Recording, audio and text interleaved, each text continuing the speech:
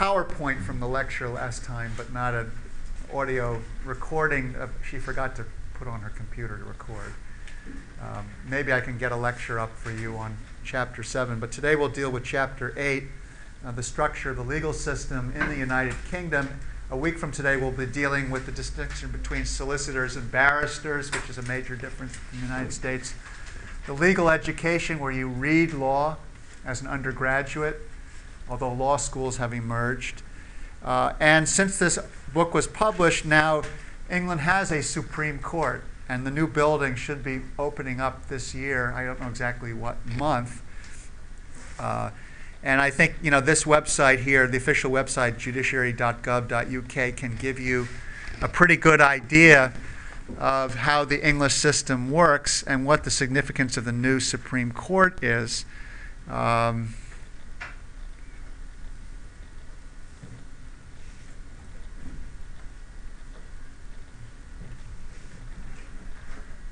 Well, I won't deal with this website for the time being.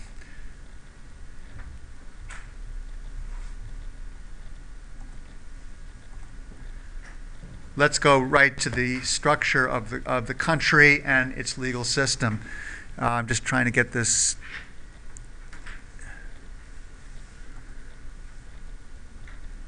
No. Okay, so we already have discussed the fact that England has a parliamentary system. The parliamentary system is similar to the system used in the continent of Europe. That means that the cabinet is formed by the parliamentary majority. Because England has an electoral system of first past the post, that means a plurality, not a majority. It has two or a 2.5 party system. England's in an election campaign right now. Their election campaigns are very brief, about 5 weeks in duration. And this electoral campaign has 3 parties in it, the Liberal Party along with the 2 major parties, the Conservatives and Labour. Labour's been in power for a long time and is very likely to lose to the Conservatives. Conservatives ruled for a very long time. In fact, Margaret Thatcher was the longest serving Prime Minister in English history, and she actually was thrown out in a coup, as it were, by John Major in 1990, late 1990, November, I believe, when there was dispute and division within her party about her opposition to cooperating with European integration, incorporating the European Court of Human Rights into the country's constitution, and joining the Euro, a decision which eventually was rejected. I think you should pay attention to this election campaign because there are many issues that come up in England as an issue in ways that are similar and different to the United States. And I'd like to just take a brief aside from something that's not in the reading, but I think would be very interesting for you to follow in the next month in this very interesting and significant election. First of all, crime is a big issue, and the courts more generally are big issues. 2 of the biggest legal issues in Britain are the issue of bribery. Obviously, the issue of tort reform, which we have in the United States, they have a different name for it, is a big issue. And privacy is a big issue. On the criminal side, of course, the prison population, which has exploded under the Labour government, is a huge issue, just as the prison population in size has exploded in numbers in the United States. And let me give you a brief review of some of these issues in dispute. On the bribery issue, for example, the Labour government, and because it has a majority in Parliament, is able to insist on getting its way through. And if it loses a vote, then it must call an election because it's not a coalition cabinet with a multi-party system as happens in the continent of Europe with proportional representation as its electoral system. So when we say Parliament has enacted legislation, and because Parliament has a one-party majority, it means it was the Labour Party government's legislation. And that legislation introduced a couple of key reforms. On the bribery issue now, what they have is a system where if they catch you giving bribes, especially for overseas businesses, which Britain, like the United States, has ratified an international convention of the OECD. We have the Foreign Corrupt Practices Act in the United States that was introduced by Jimmy Carter. Similar statutes were introduced more recently under the Labor government. And if they catch you on bribery, they give the corporations a chance to come clean in return for having a much lower charge. And they don't even get prosecuted for bribery if they essentially admit to the bribes once it's clear they've been doing so. So that's a very big issue because the conservatives, don't like the idea on the one hand of allowing essentially plea bargaining, which is a practice that was never allowed in England, which we've had in the United States, which is considered very controversial, and which has just been introduced and expanding in Britain. And the conservatives don't like it because they basically say, a lot of bribery, you can't really avoid it. Otherwise, you can't do business in these countries. And some bribery is even efficient. For example, if you're trying to unload your goods off the docks, and they tell you it'll take 2 months to unload the goods, and all of it will spoil if it's fresh produce. But if you pay if you leave $50 on the desk, you find that your stuff gets unloaded. The conservatives feel like, well, what choice does a business person have if they're doing business overseas? Labor says it's illegal. The only way we're going to clean it up is if we clean it up all around the world. Labor introduced this plea bargaining in other areas in the criminal law, like we have, where the prosecutor can recommend a lower sentence. It's clear that the lower sentences is not the conservatives say that's a bad idea because we ought to have determinate sentencing. We ought to have the same rules apply to everyone all the time. Because the Labor says it's much more of a pragmatic approach to getting evidence from people in return for testimony. It also is essentially getting a lower sentence and a crime convicted on the basis of the plea of guilty allows the prosecution, when its hand is weak, when its evidence is not a slam dunk, to play a little strategy, a little bit of gamesmanship. In the United States, plea bargaining is basically accepted, even though it always remains controversial. The exploding prison population, especially for drugs, just like in the United States, more people going to prison for crimes that essentially don't affect people beyond the immediate transaction. People say this has put too many people in prison. It's ruined communities. It's harsh and unduly inappropriate.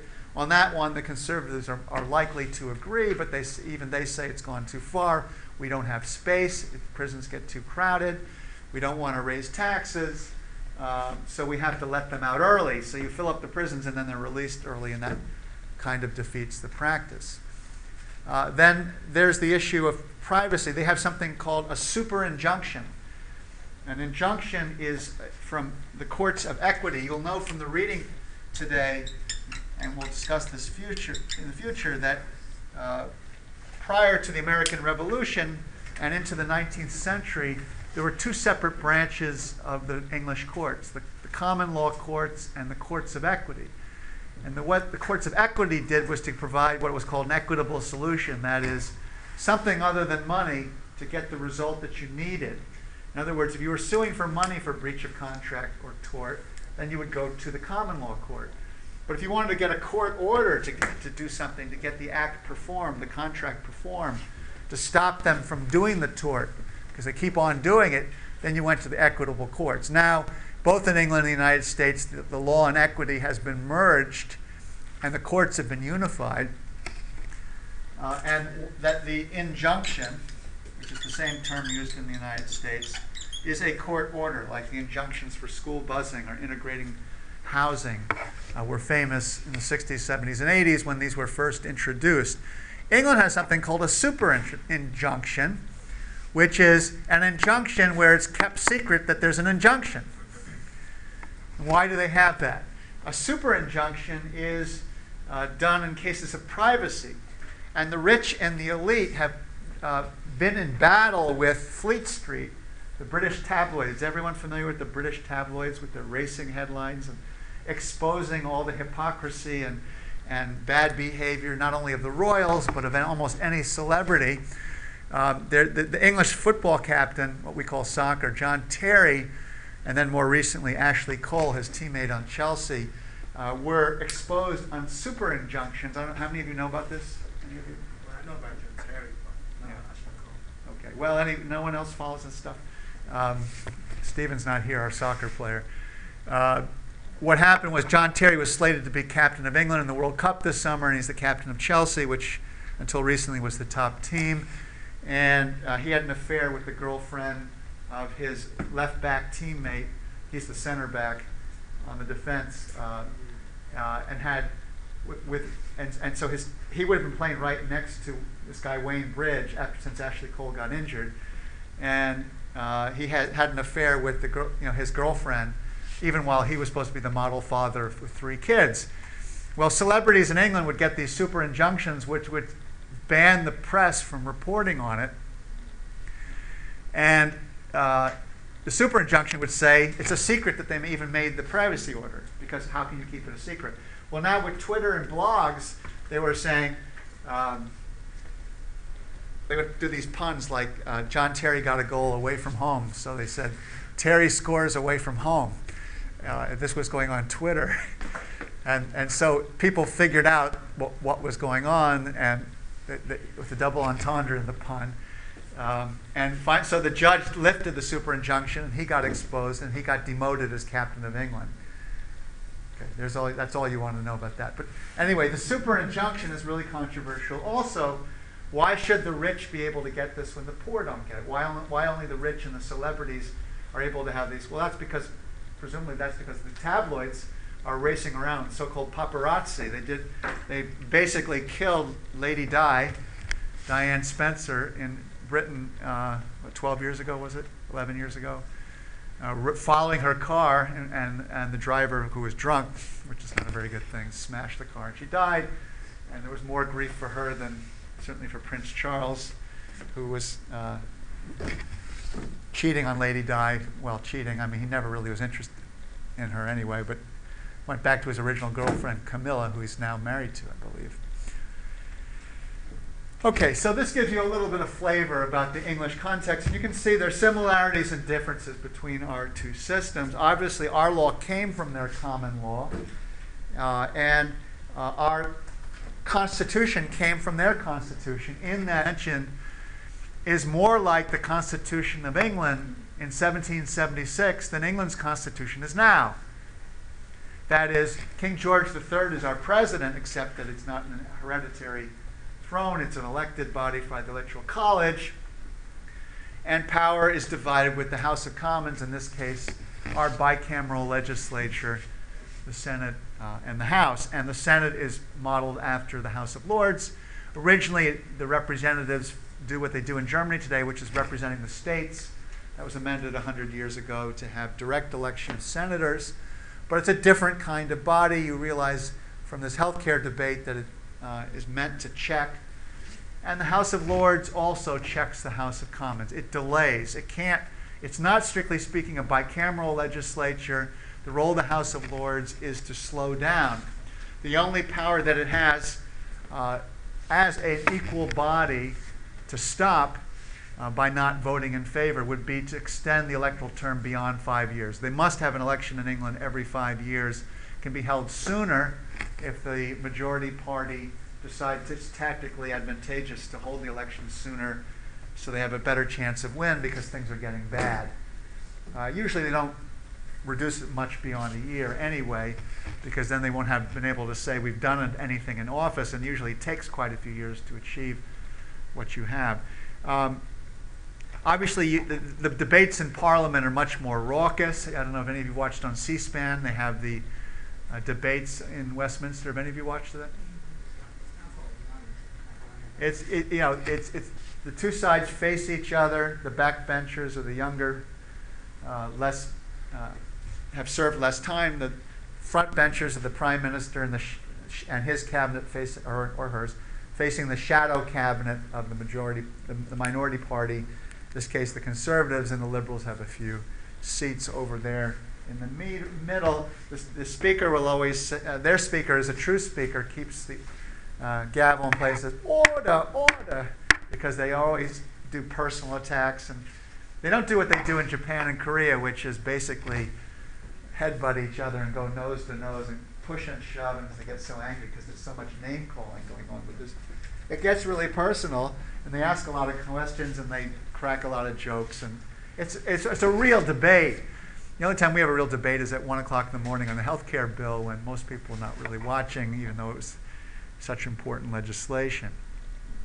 Okay, so Parliament obviously passes statutes.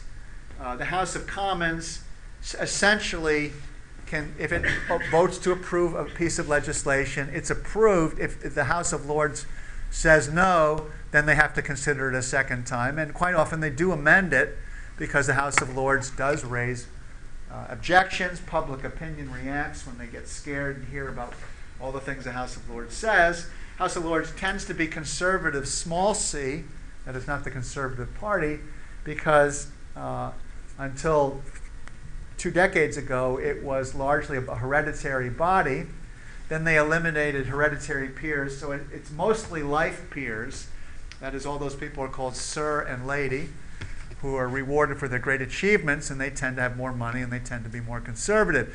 There's also the Law Lords, which are the lords of the House of Lords, which until recently was the highest court in Britain. Now with the Supreme Court and a separate building, the Supreme Court now has the highest courts of the land. In terms of organization, we can basically say, here we have the Law Lords up top, in a highly centralized system. Court of Appeal and the High Court for major corporate disputes, money disputes that are involve a large amount of money, major crimes would start in the High Court. So in this system, it's the same system for the whole country. For most criminal matters and for most money disputes, they're the county courts for what we would call civil disputes, that is, disputes between private citizens, and for criminal matters, it's the magistrates' courts, which is like most states in the United States. They have criminal judges and a criminal court division that's separate, and a civil court. In New York, they're called the Supreme Courts, even though in the highest court in New York State is the Court of Appeal. The highest court in Georgia is the Supreme Court of Georgia. In the United States, we tend to have more specialized courts, courts of admiralty for maritime disputes. Family law issues come before family law courts. We have trusts and estates, sometimes called probate courts, dealing with inheritance and trusts that are established to help people. Major difference between England and the United States is both of these courts that are regionally based use lay judges, just as many countries in Europe and around the world do. That's because they have far fewer lawyers in the country, and judges are considered more or less like a jury of their peers. In England now, a big dispute is whether the juries that have always been used on magistrates' courts, guaranteed by the 1215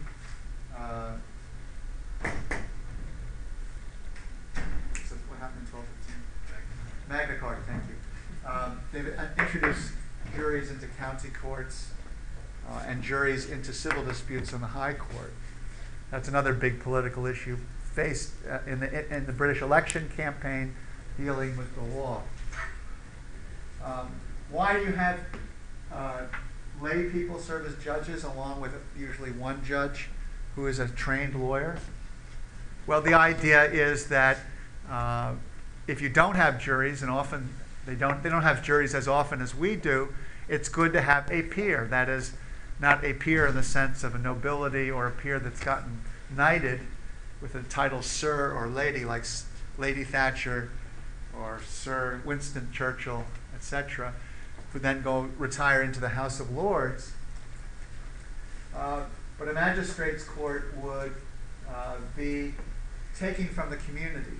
Originally in the United States, when we had a jury trial, and the Constitution says the right to a jury trial of your peers, the idea was that the jury would know you personally. Now that's a grounds for recusal, that is to disqualify you as a member of a jury if you have some biased interest, right? If you know the parties, you're expected to sympathize with the defendant or maybe hate the defendant, but in any event not be neutral. But the original concept was 180 degrees different. It was, if you knew this person, then you obviously would know whether they're lying or not. And remember, hundreds of years ago, the techniques for collecting evidence were a lot less sophisticated. There was no fingerprinting, for example. There was no DNA testing. You'll recall from our reading that torture was used in circumstantial cases where there was no incriminating evidence as a way to confirm the guilt of at least one eyewitness when you didn't have two eyewitnesses. And they only abandoned that is in the continent of Europe, and I don't know if they ever abandoned it in the Roman Empire. In Roman law, it was abandoned because torture proved to be unreliable, even though it was so highly regulated and designed to have an innocent person stand by their guns, his or her guns, that is. You could stand 2 waterboarding sessions, which is essentially what you got in France, as you recall from our reading. If you could withstand 2 waterboarding sessions, that's all you would get, and you know that's all you'd get. And that, of course, is a big difference from the types of torture detention sessions that are used around the world, whether you're a political dissident opposing President Ahmadinejad, the Haj Basij, and the Revolutionary Guards in Iran, or whether you're a suspected terrorist in the United States. So this system is quite different in the sense that they use lay judges. It's much more informal. I would say the county courts are like small claims courts. Any of you ever tried to collect a debt in a small claims court? I did once. When the guy didn't pay me, I sent him $1,500, I think it was what he owed me. He just sent the check after he got the notice to show up. He was so rich that he could make more money in the time it took him to come down there. And maybe he didn't pay because he was busy, but I wasn't screwing around. I needed the money. But in retrospect, I probably would have been smarter just to be patient and maybe kept him as an ally. It would have been something different in life. Never thought about that now. I guess I really wanted the money at the time. Okay, so what else can we say about the English court system? The magistrates' courts also use some civil disputes in resolving them. If they have a criminal matter which has a civil ramification, in the United States, if you get prosecuted for murder, you would have a completely separate trial. Britain takes the practice, if the civil dispute is related to the criminal charge, the same courts can deal with the matter and determine payment of monies. And this is also another big issue in the British election campaign dealing with legal issues is the question of the prisons. It's argued that prisons don't work, they cause recidivism, they're sort of academies of crime. People become career criminals. You put them in a young age without job skills, then they don't get employment experience, they don't get a track record, they're not employable when they get out. So crime is the only way to get by, and they go back in crime. And the conservatives have been arguing that the solution to all of this is to have reparations. That is, to use this linkage with the civil dispute so that, let's say, if you've murdered somebody or if you've stolen something, you've got to provide the money for the loss right then and there. And it's argued by sociologists and criminologists that of all the forms of attempted rehabilitation, job education or formal education inside the prison or having a mullah or a priest or a minister come into the prison, all those things, they're always anecdotes of success, but on a scientific basis, the one thing that really makes people reform is to make them earn the money to pay back the victim of their crime. And that's the one area where you don't hear that in the United States. And I think the reason we don't hear that is we don't have this connection in the county courts of the civil dispute with the criminal dispute. And I think that would be actually a useful thing, but that's just not the way our states have set things up. You know, if you want to sue somebody after the criminal prosecution, you can, and you can even win in civil dispute even if you didn't succeed in convicting someone in the criminal dispute. So for example, O.J. Simpson, as you may know, was not guilty of murder, but he was liable for unlawful death and had to pay money to Nicole Brown Simpson's heirs and to Goldman, whatever the family of Goldman, the other kid that was killed because he happened to be there with her at the time. Magistrates' courts also deal with divorce and family law. I'm not exactly sure why that is, because that's also a civil dispute. I think the main idea here is that the county courts are in charge of figuring out what to do with the money, etc. Juvenile courts they don't have separate juvenile courts like we have. They have juvenile proceedings in the magistrates' courts, and these are secret trials. In the United States, we consider a secret trial to be illegal and unconstitutional because we want to make sure that we have due process of law. In England, where the Constitution is not written, except for the European Court of Human Rights and the Convention of Human Rights, which I'll talk about briefly today because it's in the chapter, but which we'll spend a whole session discussing, the notion is that the Constitution is whatever Parliament says it is, based on tradition, based on what has worked, or based on laws that Parliament has formally passed, such as in devolving power away from this original unitary system to, excuse me, the parliaments that have been established for Wales, Scotland, and now more recently Northern Ireland. Different ways in different areas. It's interesting that this devolution that has taken place over the last 15 years, which is a radical change from unitary government to federalism. Federalism is what? It's confusing because what we call the federal government is the opposite of what federalism is. The federal government is our name for the national government, but to federate power is to devolve or decentralize power. A federation is a power that is a system of government with shared powers between local government and national government. That's what the United Kingdom has. A confederation, like the Articles of Confederation, like the Confederacy of the United States, like the Confederation of Independent States for the former Soviet Union, has a very weak central government. Most of the power is decentralized and requires usually a rule like unanimity or a supermajority of the local governing bodies to have any national authority. Yes? Yeah, is it recent? Like, The devolution is only about 10 years old, yeah. but it's not a federation. Anyone know why?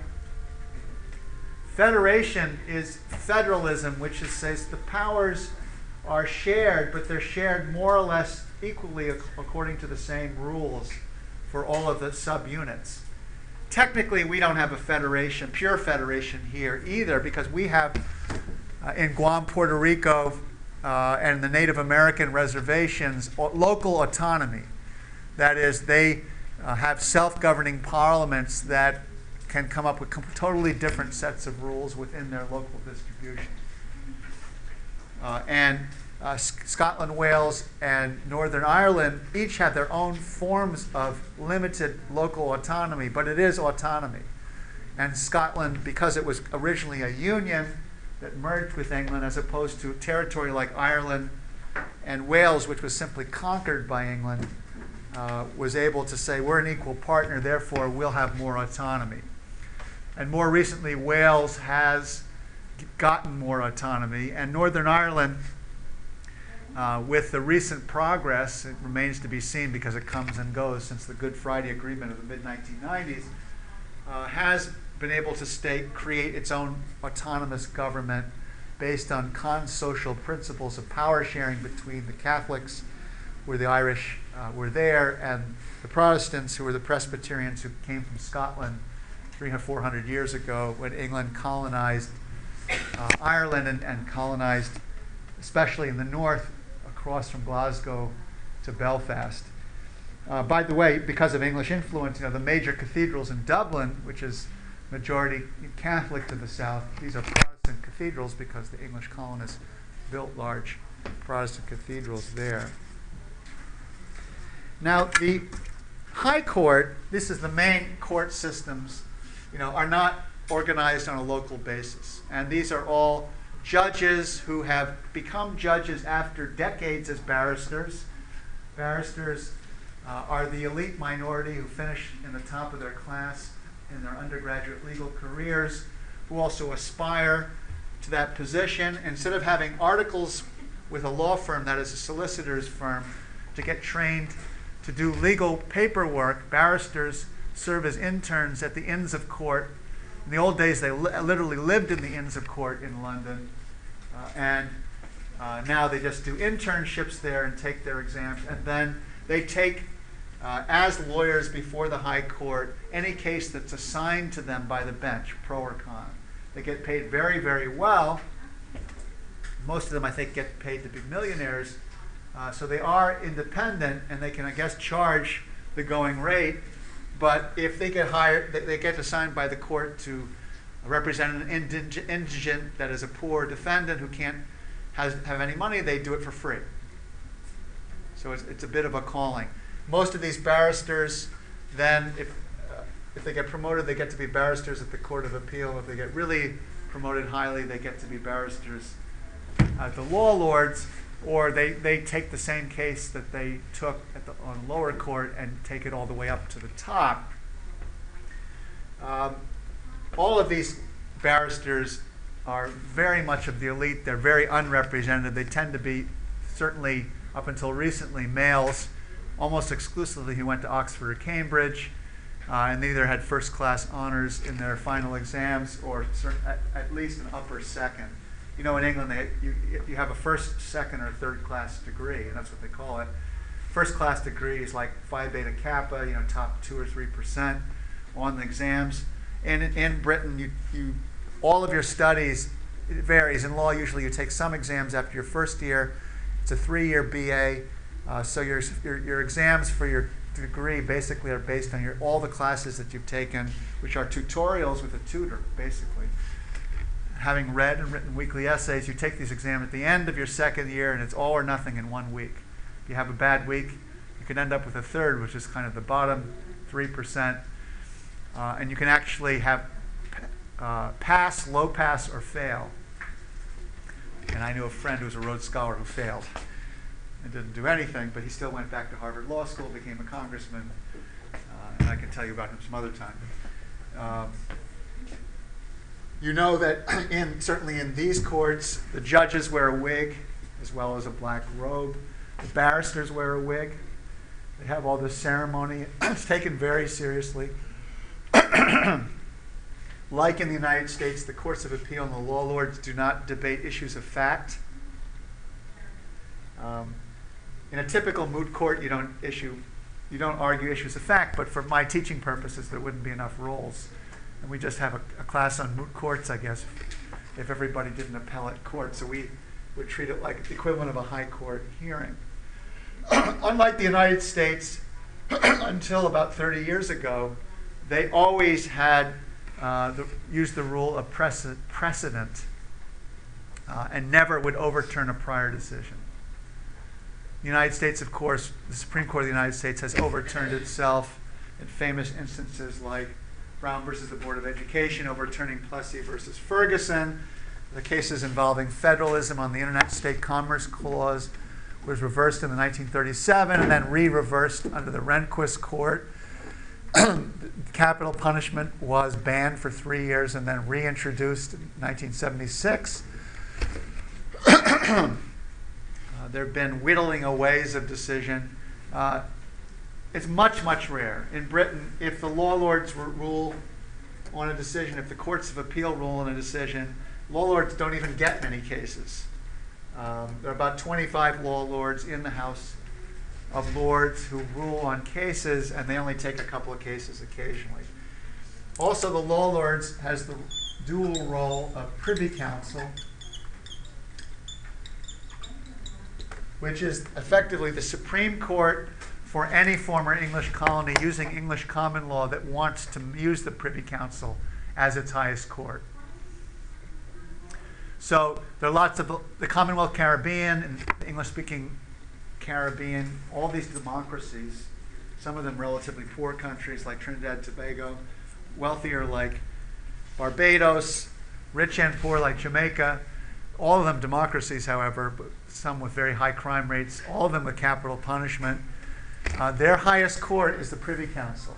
Many of the English post-colonies in Africa, I don't know them by name, but among the list, Nigeria, Nigeria, Kenya, Tanzania, Sierra Leone, many of them do also use the Privy Council as their de facto Supreme Court. And that's a role that's fostered by the Commonwealth Secretariat, which is a body of former English colonies. Actually, Rwanda and a few other non-English post-colonies are also a member of the Commonwealth because they like the Secretariat's services and so forth. So do each of the nations form their own Privy Council, or are they? No. It's the law lords in London ruling on cases that come from around the world. So do they have like branches of? No, it's the same judges. They don't. I mean, there are many English post-colonies who have their own Supreme Court. No, I think it's considered. These guys are the best, among the best judges in the world, and they are, certainly for English common law. Most of these countries, when you read law in Nigeria, you have the same case book that they have in London. They treat the British cases not as technically binding unless it's from the Privy Council, but as enormously influential in the same way that Georgia would be influenced by an argument that this is the law in New York or California. Now, I want to conclude with a discussion of the European Court of Human Rights, which we'll spend a whole session on, but is mentioned in the chapter. The Human Rights Act of 1999 incorporated the law of the European Convention of Human Rights into British law and made it actionable in British courts. It's similar to the United States with our doctrine of non-self-executing treaties. Technically, the decisions of the European Court of Human Rights are not binding in England, but they've incorporated the rules to make sure that essentially England complies indirectly but not directly. So England has a superbly good record, one of the very best records, and it's maybe paradoxical compared to countries like Italy and France, where the decisions of the European Court of Human Rights are directly binding on England and France, on France and Italy, and they just don't obey it. And this is also another big issue in this current election campaign because obviously with the issue of terrorism, detention rights of terrorist suspects are protected much more vigorously in the European Court of Human Rights and interpreting the European Convention of Human Rights. Effectively, the English Human Rights Act is a Bill of Rights, just like our first 10 amendments were appended to our Constitution, except that this is the first written constitution that England has ever had, and when they abolished the Commission, which was a reviewing body that existed to consider cases before they went to the European Court of Human Rights for the first 45 years of its existence, Britain was not bound by the European Court of Human Rights. But since 1998 and the following year with the enactment of enabling legislation, Britain now has a written constitution. In effect, the European Convention on Human Rights, although technically it's done through English law, through acts of Parliament. The other thing that's a little bit complicated is even with the recent devolution of power to Wales, Scotland, and Northern Ireland, English law has only been practiced in Wales and England. Scotland has had its own Scots law, which is based on Roman law, for the last 400 years because it was considered a unified body that merged with England and kept its legal system intact. And Northern Ireland, I believe, uses common law but doesn't use English common law. In any event, what we have then is a system where Britain now has a written constitution as far as human rights is concerned, but it's implemented through enabling legislation. So you can say, technically speaking, the European Convention of Human Rights is an important document that influences English common law indirectly, and it's technically not really the written constitution of England as far as human rights are concerned. Technically, England still doesn't have a written constitution. Now, there's lots of proposals in this current election campaign in England to have more written constitutional elements, or even to have a written constitution. Next week, I'm going to Strasbourg, where the European Court of Human Rights is located, as well as the Council of Europe and the European Parliament. So you will have Bonnie Rowley again as your teacher, teaching the assignments for those 2 days. And she will record those sessions. I'm sure she won't forget this time. And I will have lots of stories to tell you about Strasbourg and the European Court of Human Rights. And I hope you have a good week, and I'll see you a week from next Monday. You have to speak French. Yeah, I do speak French. You already do? Yeah.